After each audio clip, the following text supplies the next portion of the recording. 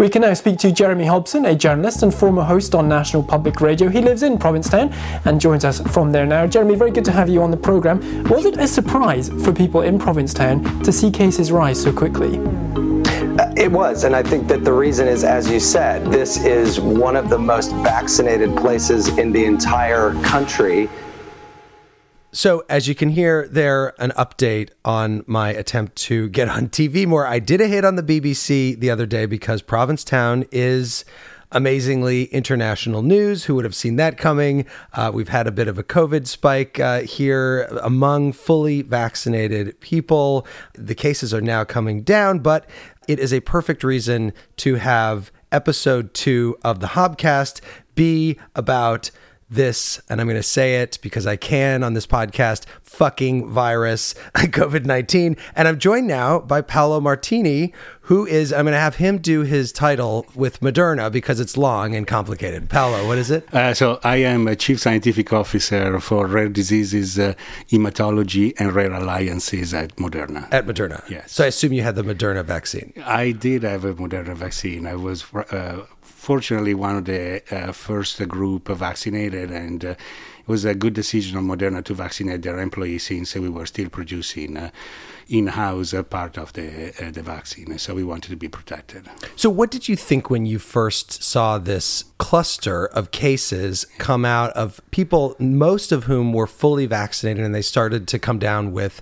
symptoms of COVID, keeping in mind that they tended to be mild, there were only a few hospitalizations, but still, what did you think when you saw that? So obviously, this is my opinion, not Moderna's opinion. But as a scientist, first of all, I thought that there was definitely something spread by people that were unvaccinated, because bringing such a huge viral load in order to affect basically vaccinated people, it needs to be a vessel that has been unvaccinated. Had to start with an unvaccinated person coming in. Absolutely. I think that's my opinion, but I think so. Because with vaccination, what we have seen, in fact, very mild cases. Some were even probably undetectable at a certain point, because obviously you have a vaccine that should do its business and should dampen the response of the replication of the virus. So therefore, you wouldn't expect to see such an exacerbation. The exacerbation probably happened because the viral load that was around was high and was able to affect vaccinated people. But as we have seen, very mild cases. Fever, yes, some symptoms, not all the symptoms.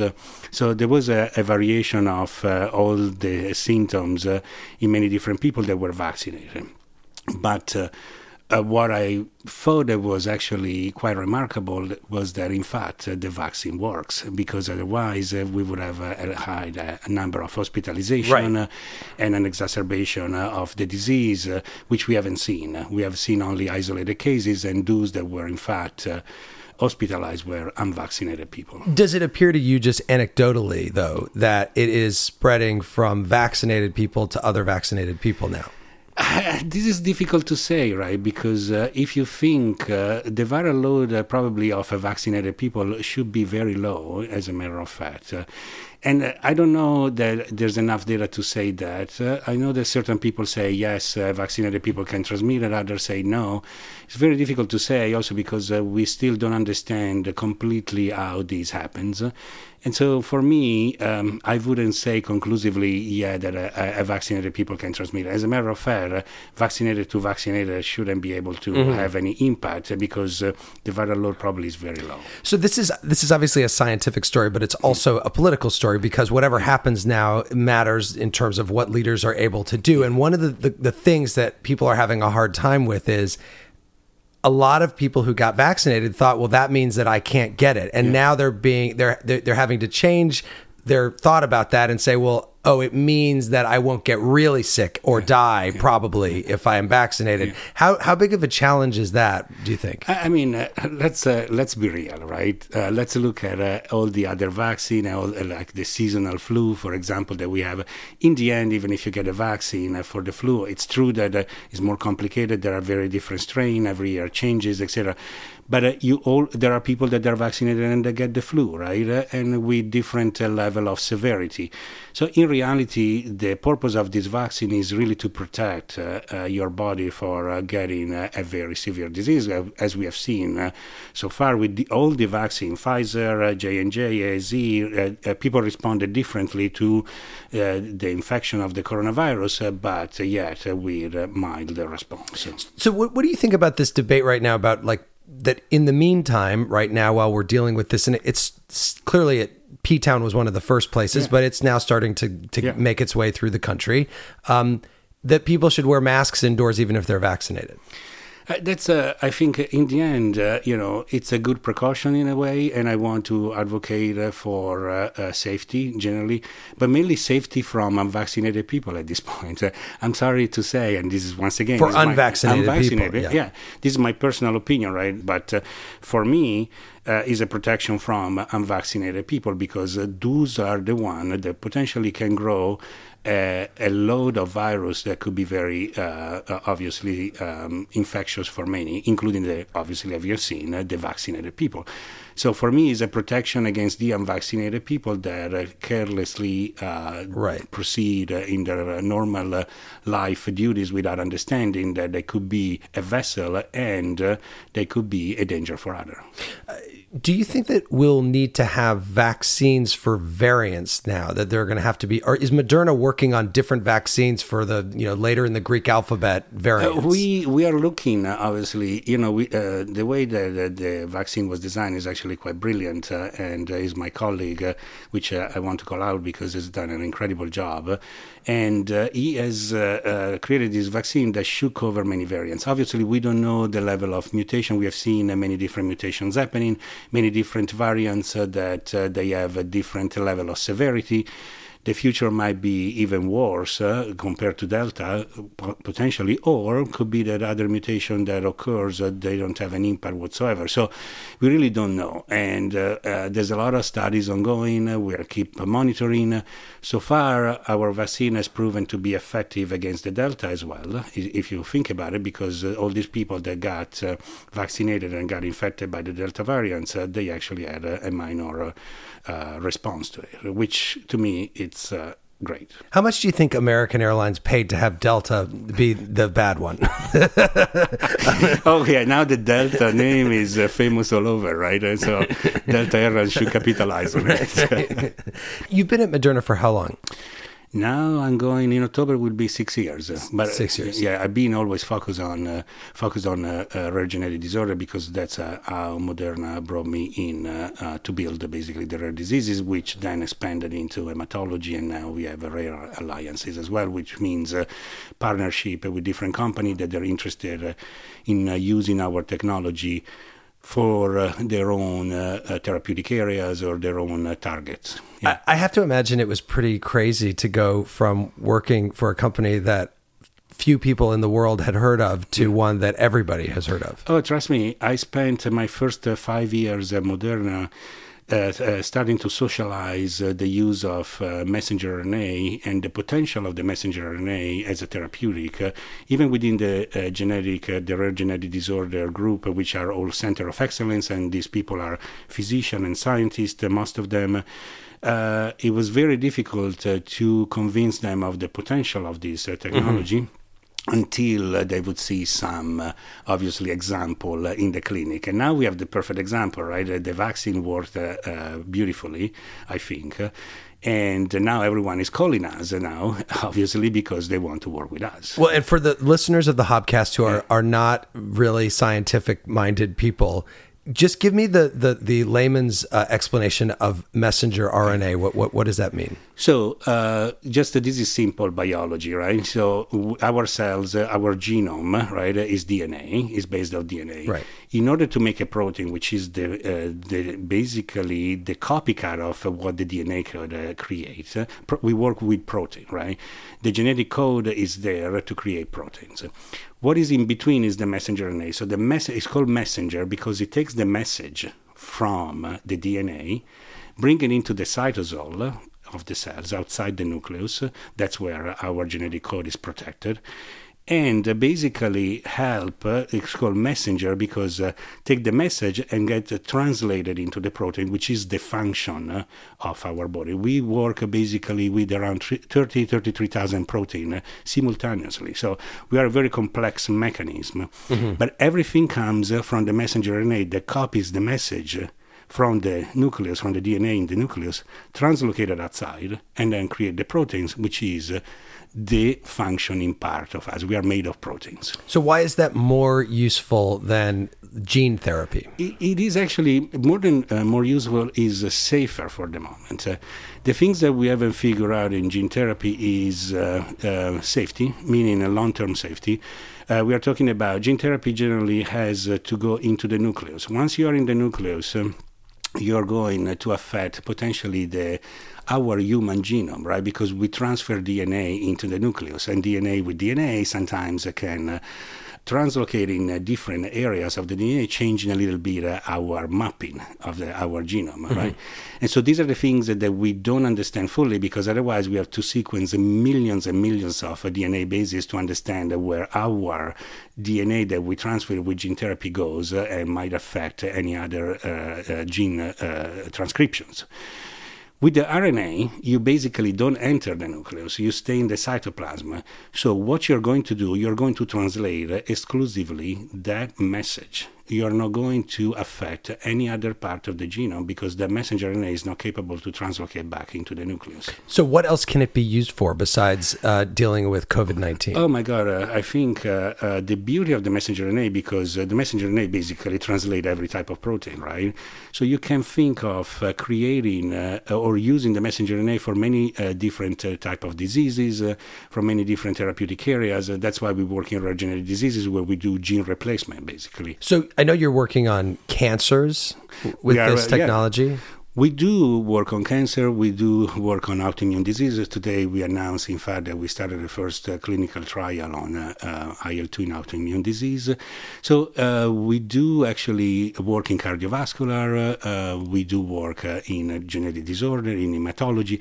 You can think of using the messenger RNA as a wide type of therapy, because the moment that you have to correct a mutation of a protein that is non-functioning, you can certainly use the messenger RNA to do that correction. What about HIV? Because we've been hearing that in the course of the last few months that the technology that's been used for COVID it could make a big difference there. It does. As a matter of fact, that's why I think the Gates Foundation, which has always been a very visionary about where to go and what to do, they've been working with us for an HIV vaccine, and this technology would allow us to potentially do something meaningful in HIV, which is, we know that is very complicated, but we start to understand better the mechanism of internalization of the virus within the cells and the replication. So therefore, you can start to think of building something that is a little bit more unique and precise for the HIV. So when you're part of a team that manages to be so successful in creating a vaccine that's being used all over the world and really is helping to solve this massive problem that we're dealing with, after that, do you feel like Michael Jordan after like the umpteenth championship, and like, okay, I'm done? Or do you think, wow, there's now so many more things we can do with this, I want to get back into it? My God, to us was a humbling experience, to be honest with you, because first of all, we believed in what we did, but more importantly, now what we are learning is the potential of this technology even more so, right? Because we see now that it's working. And so for me, what is humbling is that we learn something new in science every day, and that's why I'm still working as a scientist. But the potential of this is exponential, to the point that you'll see a lot of many different potentially vaccine coming out from Moderna, also different genetic disorder, autoimmune, oncology. And we'll try to do as much as we can, because we realize the potential of this technology, and we realize the ability of the messenger RNA to be potentially one of the next therapeutic. Obviously, gene therapy eventually will resolve some of the issues, right? Right now, it's all about safety, long-term safety, and more importantly, dosing. With the beauty of the messenger RNA also is that it's very, very specific. You give X amount of messenger RNA, you get X amount of protein out of it. And it's mathematical. Mm-hmm. So you can think that dosing a patient, it's becoming, even in a chronic way, it becomes actually pretty reliable, right? Because you know that every time you give a dose, you get X amount of response. And that's the beauty of the messenger RNA. Unfortunately, gene therapy hasn't figured out that yet. And therefore, as it will be potentially the therapy of the future, because it will be one or dose and done. At the same time, figuring out the modulation and the quantity that you have to give, it's a key thing for long-term safety. What is the coming attraction at Moderna right now? If it was a movie theater, what's the next thing that's going to happen? I would say now we prove that it works in infectious diseases, and which was pretty clear, although the messenger RNA, for example, changes, the chemistry changes a little bit depending on the therapeutic areas. But the next best things, I think, is, to be honest with you, is rare genetic disorder, because the idea of replacing a gene that is mutated and it gives you, as a result, a disease, the ability to replace it and to show that you reverse the phenotype of the disease, I think it will be phenomenal if we can actually show that. So people can hear, as you're speaking, your Italian accent. You're from Milan. Yes. Right? Yeah. But you and I have something in common, which is that you, when you first came to the United States, you came to my hometown of Champaign-Urbana, Illinois. It's true. It was kind of funny because I never actually met anyone until I met you that actually knew exactly where Champaign-Urbana was, which I didn't even know when I came to the United States myself. I had to go to the Chicago airport at the American Airlines counter and ask how I would get to Champaign-Urbana because I didn't have a clue. But I got there eventually, and it turned out to be an incredible experience because that town is phenomenal in producing incredible talent. But more importantly, it's a great university that allows you really to be part of the progress, particularly in science. I was lucky enough to be in a great lab. Well, and it is an amazing place, and so is the place that we are now, Provincetown, and in a kind of a similar way, which is that they're both not that big, but they draw in people from all over the world that are so interesting. Yeah. And by the way, my mother is from Alexandria, Egypt. Her family's from Alexandria, Egypt, which until 1950 was also like not a really big place, but it was an international community. And I think like places like that we should really cherish because they're rare and they're wonderful. And for me, to be able now, at the time when I lived in Champaign-Urbana, it was a big shock because I was coming from Berlin, working for a big company, and then going back to do a postdoc. And the restaurant scene not quite the same. Not quite the same, right? And so I didn't unpack my bag for 6 days, and I think I had a few cries in between. I was like, what have I done in my life to bring myself to Champaign-Urbana? And then I made the best experience also because it was 3.5 years that I spent there. It was incredible. And it was an incredible scientific community, and I think it still is. And what I found in Provincetown, and right now I'm living in a small town, and I am a resident of Provincetown, mainly because I think it's one of the most incredible community, open, and at the same time warm, and particularly I saw also in wintertime, it's very quiet, but everyone comes together. And so it's an incredible community to live in. Well, Paolo Martini of Moderna, thank you so much for being on the Hobcast. Thank you so much, Jeremy. It's been a pleasure. All right, well, now a quick note to tell you how amazing my collaborators, John J. Richardson and Andrew Haig, are. The theme song to this podcast, which they composed, has hints of the song that I played as I said goodbye on Here and Now, which also happens to be my go-to karaoke song. That would be Steve Winwood's Higher Love. Not the Whitney Houston version. I was a fan of it way before that came out. Just let the record show. Thanks to John and Andrew for engineering and production help as well. Next Friday, it is a West Coast edition of the Hobcast as I talk with one of the best political reporters in California. That would be Scott Schaefer at KQED, about a whole lot, including the potential recall of Governor Gavin Newsom, which Scott says depends on Democratic turnout. If they vote, in reasonably high numbers, the recall will not succeed. But the problem for Newsom is that Republicans at this point, Republicans are much more motivated to vote, more likely to vote. And when you look at who's likely to vote, the recall is much closer. It's about 47% no. All right, so that's next week. Meantime, tell your friends. Tell me what you think of the Hobcast.